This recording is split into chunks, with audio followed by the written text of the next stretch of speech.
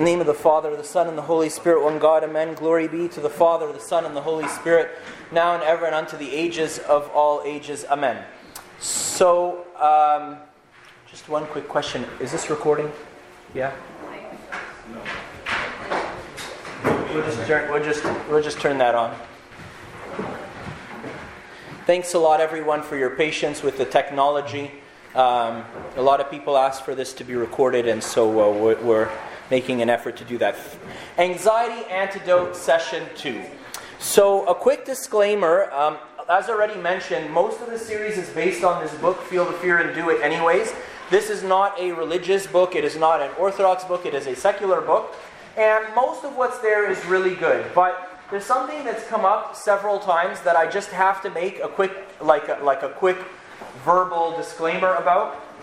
So the author is really prone, like she's really trying to tell us, take charge of your life and don't let the things in your life that you're not happy with be things that you're stuck with in your life forever, right?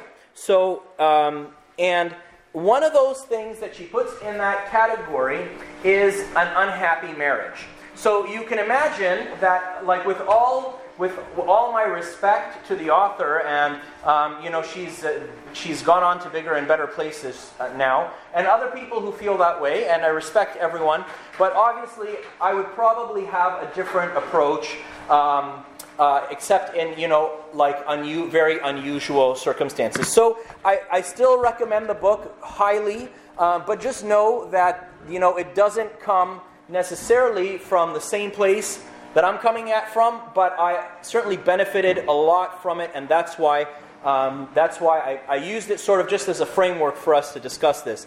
If you remember last week, we were talking about how fear and anxiety are not things that we're ever going to get rid of entirely. But since they're here and here to stay, and no matter what you do, as long as you go out of your comfort zone, you're going to encounter them somehow. Because as long as whenever you're at the threshold of known to unknown, of comfort, right, to newness, there's always going to be apprehension. I guess the issue is, how am I going to deal with it, right? So if there's something in my life that isn't going to change, maybe the thing that can change is actually me. And that's kind of the approach that we took last week, right? And we kind of used this statement a few times, that I am powerful and I am loved. And a lot of people can say that, and they can have all kinds of reasons for saying that, and power to them. But those who have a true and personal and real experience of the Lord Jesus Christ can say that, knowing that the person who loves them and is infusing them with power is someone who isn't going anywhere, right? And just power to all, but the Lord Jesus Christ is here to give you and me that knowledge, that confidence that, hey, I have somebody who's got my back.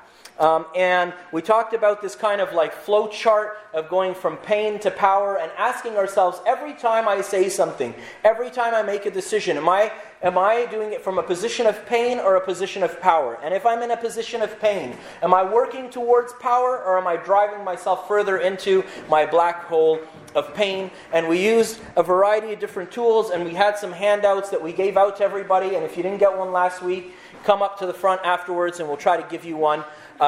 And we also had this pain to power vocabulary, and we said we were going to try to use power vocabulary. And the example that I commonly give, because it's my day-to-day, is when someone says, I want to meet you, want to go out for coffee, I want to see you, Father John, and I oftentimes say, I can't. And my subconscious, we were saying last week, registers that as powerless, as impotent, as unable, as pain, right? My subconscious can't make the difference between I have made a whole lot of assertive and positive decisions that have filled my schedule for the next 2 days, and that's why I can't meet this person until 3 days from now, right? My subconscious just registers can or can't, very simply. So the more we use I can't, I shouldn't, I'm unable, it's my fault, it's a problem, the more we use these words, the more our subconscious registers that I am in a position of pain. And then we're going to talk today about the little chatterbox in my head. Then all those words that I've been saying, they don't just sit there somewhere tucked away nicely. They come back out and they chatter at me, right? So we want to fill our subconscious with words of power. So instead of I can't, I won't. I would love to meet you today, but I've already committed to a whole bunch of things that are very important to me. Maybe I can meet you in 2 days.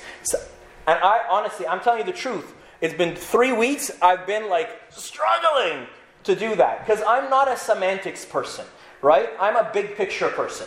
So I don't like it when people just change words up and they're saying the same thing, right?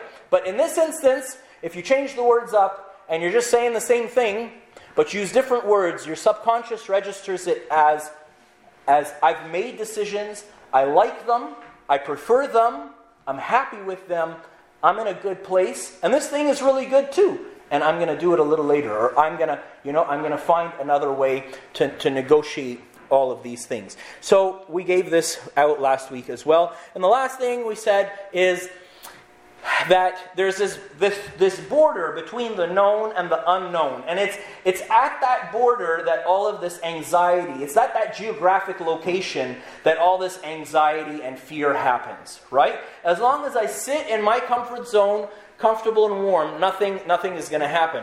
But every time I take a little risk and I just, put my toe in the water on the other side of that, right? Then it goes away, right? The fear goes away because the area that was unknown to me becomes familiar. So that kind of sums up last week. And I'm really, really worried about this week, I tell you the truth, because I don't think you're going to like this week. I don't think you're going to like it. I can tell you when I first read it, I didn't like it either. So try, in as much as you're able, to withhold that visceral reaction of, that's not right, you're wrong. Well, everybody else, but not for me. You don't know what I'm going through. Try if you can to withhold that reaction. I put this book down about 3 times before I told myself, let me just see what this holds. The reality is that responsibility and power are intimately connected. So at work, you'll do something well and they give you more responsibility. You do that well, they give you more responsibility. This concept of graduated responsibility, it's a great way to learn, and it's sort of how the world has evolved, right? It works in our subconscious as well, right? The more I say I can't, I'd get another job, but I can't because I'm not of the right skin color. I don't speak English well. I this, I that. And we have 1,000,001 reasons why we can't do things, and none of them are in our control. Necessarily, if you're going to pick one word to describe that, is it going to be pain or is it going to be power?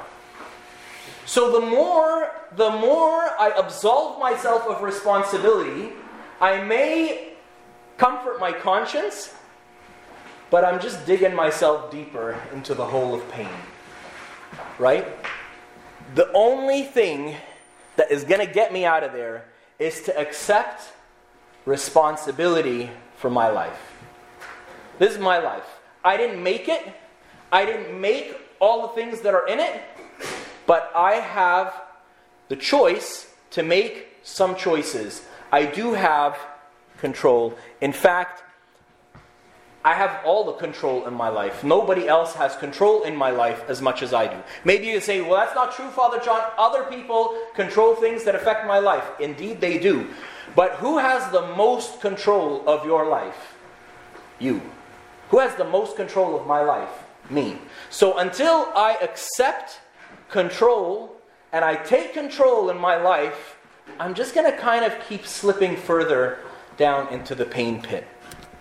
I'm not telling you to accept responsibility for the natural disasters of the world. And there are natural disasters in the world around us, and there's natural disasters that happen in our life, or maybe they're unnatural. But anyways, right? The point is, I'm not telling you to and we're going to get very specific and very clear about all of this, right? Right? But sometimes when we are in a position of power, even when natural disasters happen, we're able to do something about them. I had a friend of mine, really, really good friend of mine, who was on a government secret mission, literally, in Haiti during the earthquake. And he was sitting in a pickup truck, and he says he felt like he was on a roller coaster. Like all of a sudden, he was like looking at the ground, and he was looking at the sky, then he was looking at the ground, and he was looking at the sky. And the whole thing lasted for like no more than 20 seconds, but it was like really weird, right? And he said it felt exactly like I was on a roller coaster. And then when he looked outside, there were just dead bodies everywhere, and arms and legs and heads and just kind of sticking out of the rubble, right? He was supposed to travel home the next day. And the government offered to fly him back that same day. Or whatever, like I don't know, like as soon as the airports were open, blah, blah, blah, blah, blah, blah. He didn't fly back. He stayed. Collecting dead bodies and trying to get families to help them to recognize their dead so they could bury their dead gracefully. Right? Natural disasters hit, and when they hit hard. Right? But if I'm in a position of power, I'll be in a position to help. If I'm in a position of pain, I can hardly hold it together myself already, and that's okay. That's okay. This isn't like a judgment session, right? But I won't have anything to give to myself or to give to others. So this is the time to start making that transition from pain to power, right? We don't control all the things that happen to us in life. What we do control is how we deal with them. So you don't get to choose your parents, you don't get to choose your siblings, your children, you don't get to choose your coaches and your teachers in early childhood. All those things have enormous effect on your character, your personality. We don't get to choose any of that, right? But we don't get to choose any of that. But you do get to choose what you're going to do about it now, right? And you may or may not feel that you have a lot of power, and that's fine. You may feel that you're at the bottom of the barrel of pain, and you have no power at all. That's fine. You may say, Father John, what you're saying, that applies to the people who are at the top of the ladder, not the people like me. That's fine. But you still have the choice whether you want to stay there or whether you want to move one rung up. You don't need to move, like we're talking about evangelism. We don't need to go from 0 to 100 all in 1 millisecond, right? Everything in life happens gradually. We're going to talk a lot more about this very, very specifically. But I want to start off with a story. Right? My first real breakup. So this was in college, at the summer between my 2 years of college. And I met this girl. She was absolutely not good for me. But she loved God very much. She was very, very different. And very firm in her Christianity and in her faith. But just very different. Anyhow, she traveled abroad for a month and a half. And while she's away, she got kind of cold. And when she came back, I tried to pick her up from the airport. Despite my parents not wanting me to, they wanted me to do nothing with her. And oh my goodness, right? And I had this enormous fight with my dad. Basically, like I'm moving out kind of fight. Stormed out of the house, took the car, went to go pick her up from the airport. And she didn't wait at the airport, she left. And I waited for hours. And I realized, like it all kind of came together, right? Like, that's it, it's done. And I really, really loved her. And I'm really close to my family, my parents and my sister. But at this point, they had completely cut me off, stopped talking to me. My parents and my sister, they were great people. I drove them crazy, okay? Like, they're the good ones in this story, not me, okay? Don't sympathize with me, right? I'm the idiot, okay? Right? In this story, right? But so here I am, and I've really got nothing, because the people I would turn to have cut me off. She's nowhere to be found. Thank God that earlier that year, a bishop had visited our church, and he gave this sermon about Philippians. Did a Bible study of Philippians, the whole book, in about 45 minutes or an hour or so. And my mom gave it to me. She said, listen to this, you might like it, when you're on the bus going or coming or whatever, right? And my Arabic wasn't so good, so I didn't think I would really get it. And he had a bit of a thick, accent in Arabic that I was not familiar with. But I listened to it and I actually really liked it. So I started listening to it all the time. In fact, I would listen to it on double speed while I was studying, like I memorized it. So it just became like elevator music to me. I listened to the sermon, I don't know, probably like 1,000 times, okay? And this talk is largely based from that sermon. I still have it somewhere. I can dig it up for anybody who would want it, right? There I was. Everything had fallen apart. The rug had been pulled out from under my feet. Life went from perfect, going to med school, this and that. Everything was perfect in my life, despite my parents that don't talk to me, but when you're 19, that doesn't really matter, right? Right? Everything was perfect, gone to everything is gone, right? There I was, sitting in the car, and I'm like, I just didn't know what to do with myself. I can't go home. So I called up my friend, who's now at Abuna Krolos in Montreal, and he said, let's go grab a bite, can you meet me here? So I said, sure. So I started the car, I started driving, and I was on the highway, and I was crying so hard, I promise you I couldn't see in front of me. And I didn't care, really. If I drove right off the highway, it's like an overpass, if I drove right off of it and died, at that point I couldn't have cared, right? And I remember thinking that thought and saying, who cares, right? I was really upset. Really, really upset. And at that moment, it's almost as if I could hear St. Paul sitting next to me. I didn't see a vision, I didn't hear like a voice in my ears. But it's almost as if St. Paul was sitting next to me, saying, can you do all things through Christ who strengthens you or not? And I was like, this isn't the time for a sermon, right? But like the question was asked again, And it was the first time in my life that I actually paid attention to the context. See, we take this verse completely out of context, and we say, I can do all things through Christ who strengthens me. I can jump off a tower and fly like Superman. That's not what St. Paul was talking about at all. This is what St. Paul is saying. Now that I speak in regard to need, for I have learned in whatever state I am to be content. I know how to be abased, and I know how to abound. Everywhere and in all things I have learned both to be full and to be hungry, both to abound and to suffer need. I can do all things through Christ who strengthens me. He's saying, I've learned that, all those things that you think you really need, like Maslow's pyramid of basic needs, you don't really need them. God can take care. God can take care. I've learned how to be hungry. I've learned how to be full. I've been in prison. I've been shipwrecked. I've been clinging to a log in the sea for 3 days. I've learned that, I can do all things through Christ who strengthens me. Jesus says in John 15, you can do nothing without me. So let's be clear where the power is coming from. When I say I am powerful and I am loved, we clearly know that the power is coming from Christ. If this is indeed true, then I can take responsibility for how I experience things in my life. I have that choice. You have that choice. But I have to accept it and I have to do something about it. Right? Continuing to say, it's not my fault. It's that person's fault. That's not going to help. Right? So just to kind of finish the story, I learned 3 lessons that day. I heard that and it struck me. It struck me that God could make me joyful even in this moment. I parked the car. I got to the place sooner than Abuna Krolos did. His name was Murad at the time. And sooner than Mo did. And I parked and I just sat on the sidewalk waiting for him.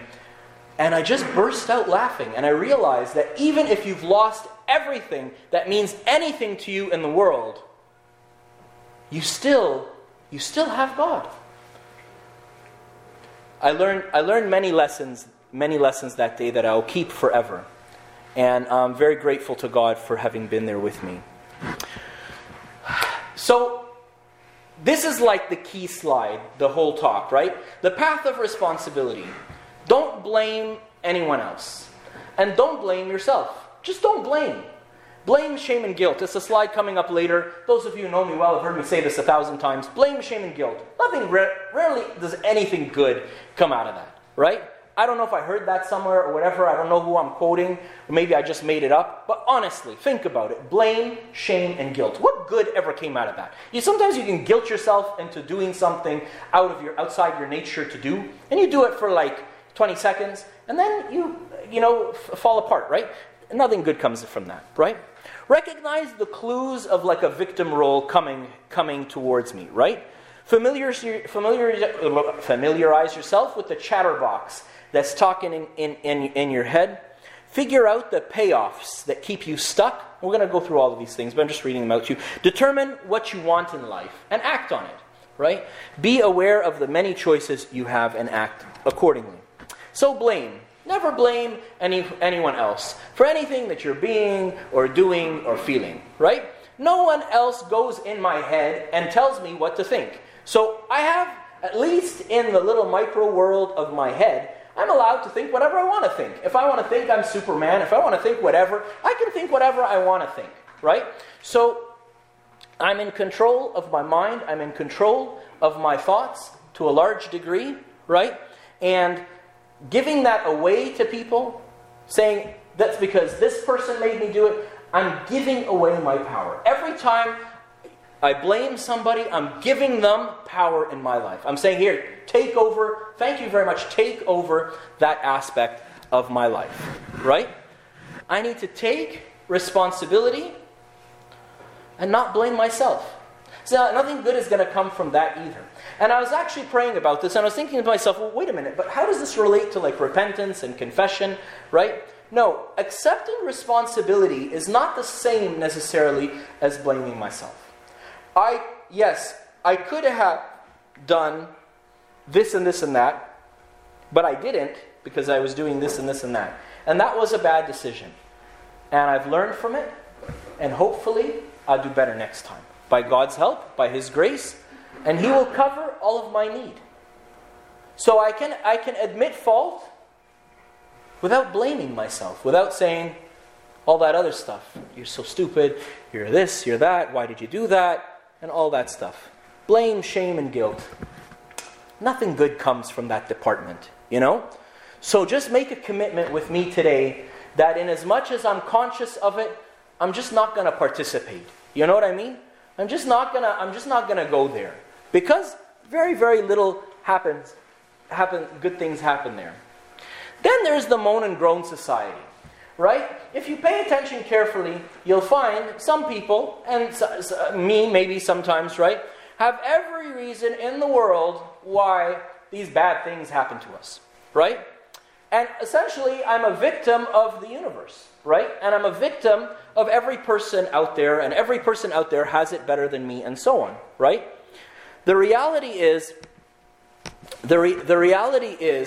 that it happens to all of us, and it sneaks up on all of us. And it's not, those of us who have a lot of self-pity, we don't do it because we're bad people or because we are upset and happy being upset, but because in the moment it seems like the easiest thing to do, right? It's the same reason that some of us eat to feel better or participate in whatever other pleasures to feel better. It doesn't make it right. And I'm not condoning it. I'm just saying that, it's out of weakness, right? And that's fine, right? And I'm not pointing fingers at anybody, and I'm including myself in all of this, right?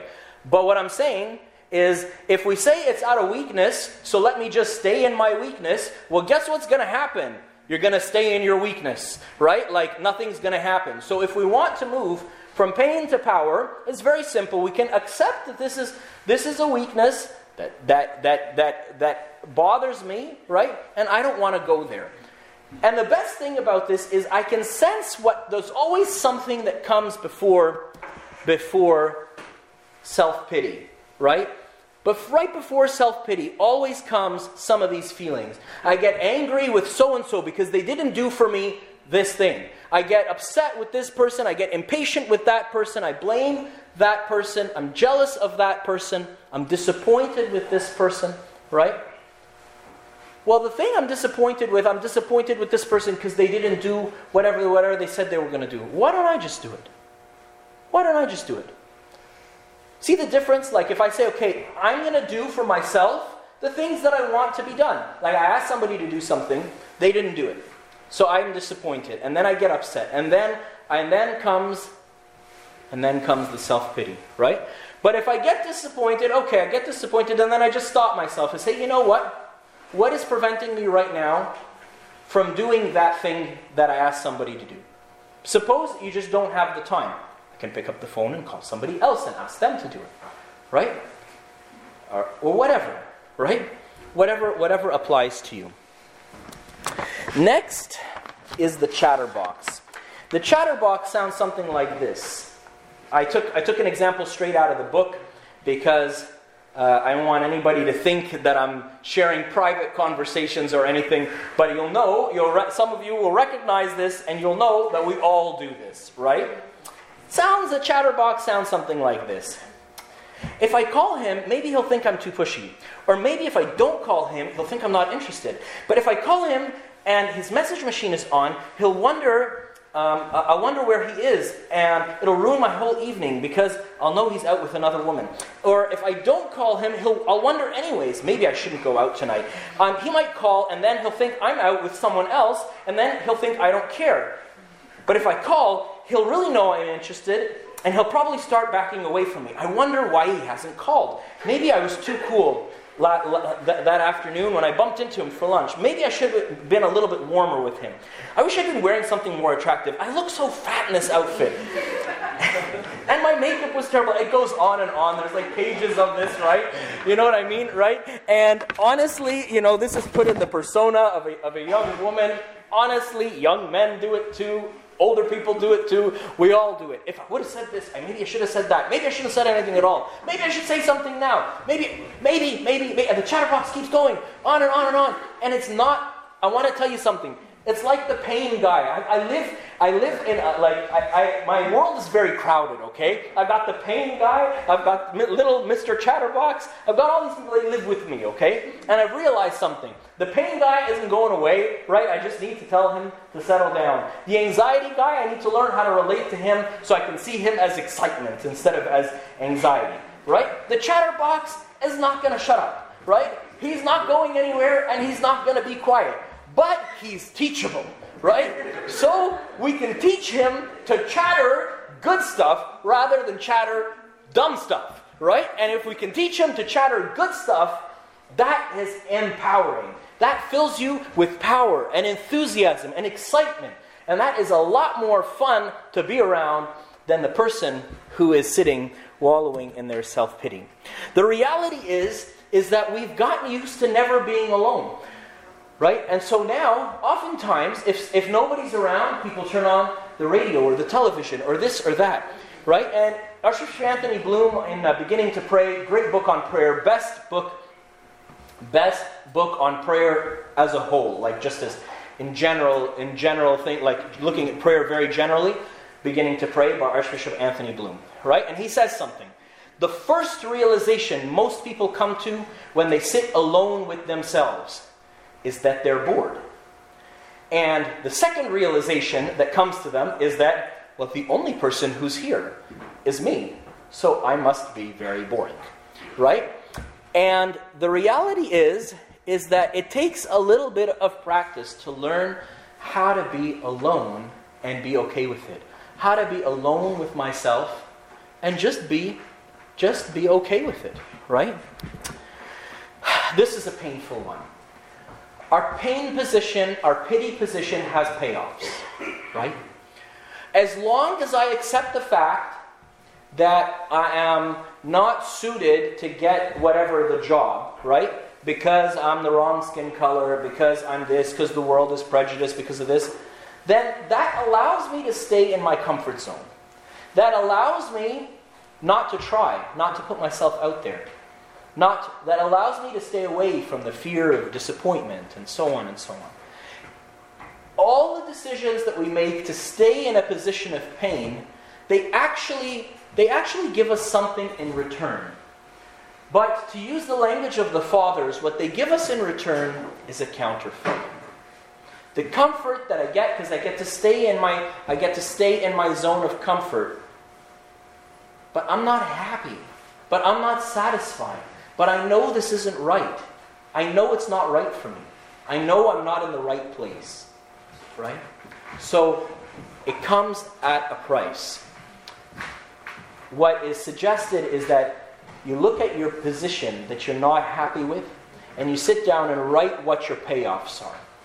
And put them in the balance and say, I could have the job that I want, the relationship that I want, whatever it is. Right? Or I can keep these payoffs. What do I want to do? I tell you the truth, when I tried to do this, I couldn't list a single payoff for one of the big things that bothers me. So I was reading at the dining room table, so I asked Mary, hey, Mary, what do you think about this? What positive secondary benefits do you think I get from this negative situation? Mary was able to list like 20, right? Often when we're in the situation, we don't realize what our payoffs are. We don't realize that staying in this mentality, staying in this mindset, staying in this framework, we don't see the little bits of candy that we're getting for it. And so it's hard for us to really be a little bit more objective. Lastly, set a goal. And go for it. Like SMART goals, specific, measurable, and so on. And we'll talk a lot more about that soon. But, right? Set a goal. Like, if I don't like my job and I've always wanted to start my own business, that's great. Start your own business. Well, I don't have the capital. That's fine. Save for it. Make a savings goal. Learn. Figure out how to save. There is a million and different ways to save money. Make that, if that's what you really want, shoot for it. Get it. Do it. And you can do it. And we're going to talk all about that in our next series. Just a little quick plug for it. Making 2017. That's our next series. It's all about goal setting. About 2 or 3 years ago, I learned the difference between resolutions and goals, and it has been life-changing for me to set goals instead of set resolutions, because I'm actually doing something and my life is actually changing in a direction I want it to change. But that's all about our next series, which will start in 3 weeks. So we have choices. We have choices. When somebody's supposed to come and meet me and they come late, right? I have the choice. I have the choice to sit there and be frustrated. I have the choice to get up and leave. To say, I waited 5 minutes. They're more than 5 minutes late. Send them a text message to say, I'm so sorry. I would have loved to stay, but I have another appointment after you, and it's kind of meaningless for us to meet now because, you're going to get here. We're going to sit together for like 15 minutes. So maybe we should reschedule. To politely, I have choices. Yes, the other person was late, and they messed up this appointment for me. Yes, that is true. But I have the choice to just sit there and fume in my skin. Or, by the way, in my appointments, I'm always the one who's late. So I just took for those of you who don't know, I just took an example that would not be realistic, right? But I have the choice. I have the choice to be the one who sit there and fume in my skin, get up and leave, reschedule, accept that. No, this person is always late. Refuse to ever meet them again. Or just bring a good book with me and know that, hey, schedule them for an hour and a half because, they're always going to be late half an hour. And that means I get half an hour to read and to enjoy myself, either before they come or after they leave. Right? We have choices. In as much as we feel our life is subject to other people, it's not. And if you're anything like me, I was reading all of this thinking, yeah, but that's not realistic. Right? And the author is so good at this. She was totally able to anticipate that. I'm not an Eeyore, but when I see Tiggers bouncing around all over the place, I think to myself, it's not realistic to just go through life thinking that you're powerful and you're happy and everything is good, and if it's not good, I'm going to take it in a good way. Like that's not realistic, right? So she comments on that and she says, over 90% of the things we worry about don't ever materialize, right? So if we're talking about what's realistic, to worry ceaselessly or to enjoy good things that may happen to you, which is more probable? Well, by 90%, the good things are going to happen. Only 10% of the time does the bad stuff happen. I'm not saying that we shouldn't worry, or we shouldn't think, or we shouldn't be concerned, or we shouldn't, we should just live whimsically and lackadaisically and not really pay attention to things. I'm not saying that. We should plan and all that good stuff. But I'm just saying that when the little voice comes in my head and says, that's not realistic, well, actually it is. It's actually more realistic that the good stuff is going to happen than the bad stuff is going to happen. Because most of the time, the good stuff does happen. There's this demonstration, but we just don't have time to do it. We can do it after we pray and stuff, right? You ask a friend to stand with their arms outstretched like this, right? And ask them to repeat 20 times. Ask them to repeat 20 times, I am a weak and unworthy person. I am a weak and unworthy person. And so on, right? No matter how big or small they are, you'll be able to push their arms down. Then do it the other way around. I am a powerful and worthy person. I am a powerful and worthy person. I am a powerful and worthy person. 20 times, you won't be able to push their arms down. So I wish we had time to do it. And then you can do it with the other person. And you know what's the best part of this? Is the person who's saying the words doesn't even have to believe them. And it works. They don't even have to believe them. And it works.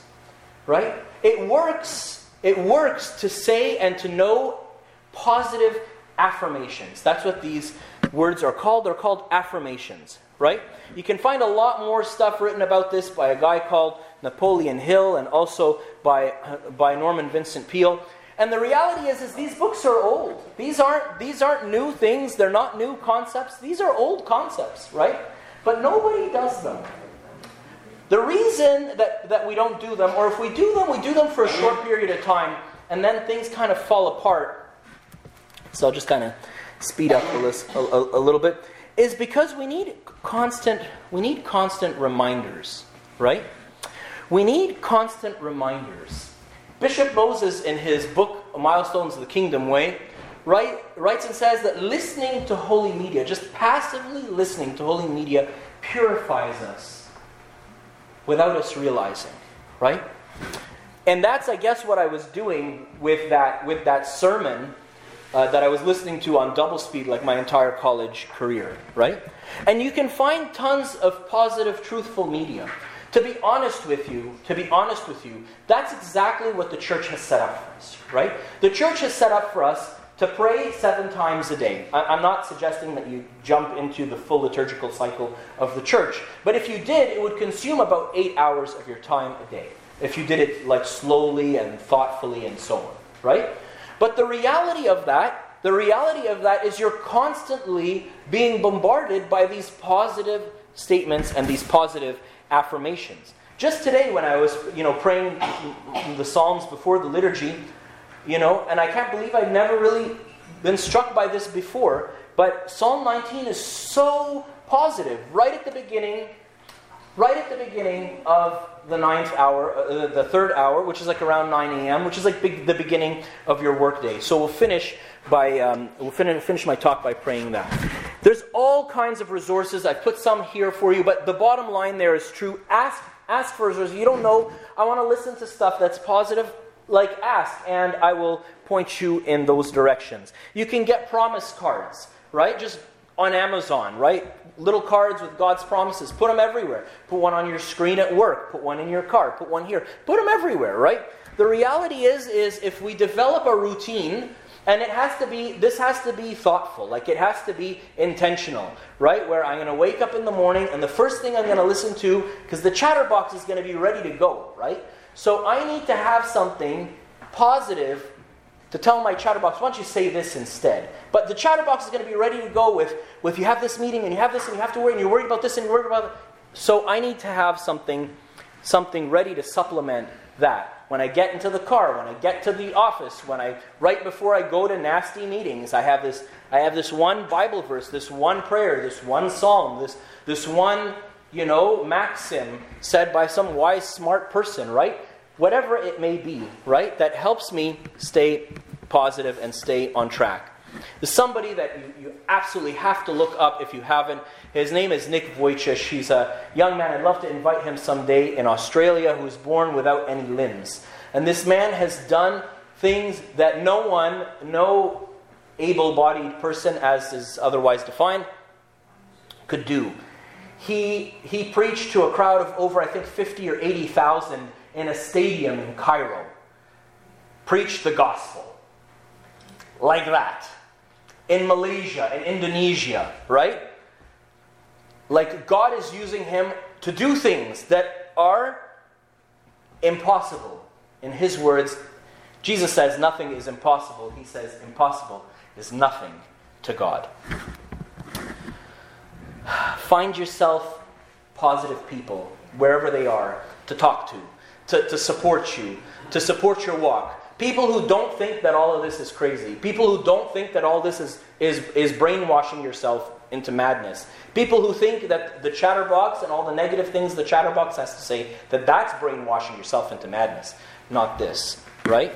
Surround yourself with those positive people. You find them at church, you find them wherever you find them. May God help you to find them. May God help us in our walk to continue our walk, to become free of all of this fear and anxiety that's holding us back from that position of power of being who we really want to be.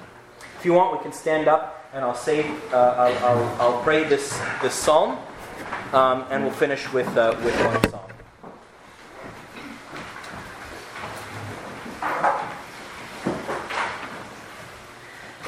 Just imagine if every day of your week started with this psalm. May the Lord answer you in the day of trouble. May the name of the God of Jacob defend you. May He send you help from His sanctuary and strengthen you out of Zion. May He remember all your offerings and accept your burnt sacrifice. May He grant you according to your heart's desire and fulfill all your purpose. We will rejoice in your salvation. In the name of our God we will set up our banners. May the Lord fulfill all your petitions. Now I know that the Lord saves His anointed. He will answer him from His holy heaven, with saving strength on His right hand. Some trust in chariots and some in horses, but we will remember the name of the Lord our God. They have bowed down and fallen, but we have stood and risen and stand upright. Save, Lord. May the King answer us when we call. Alleluia.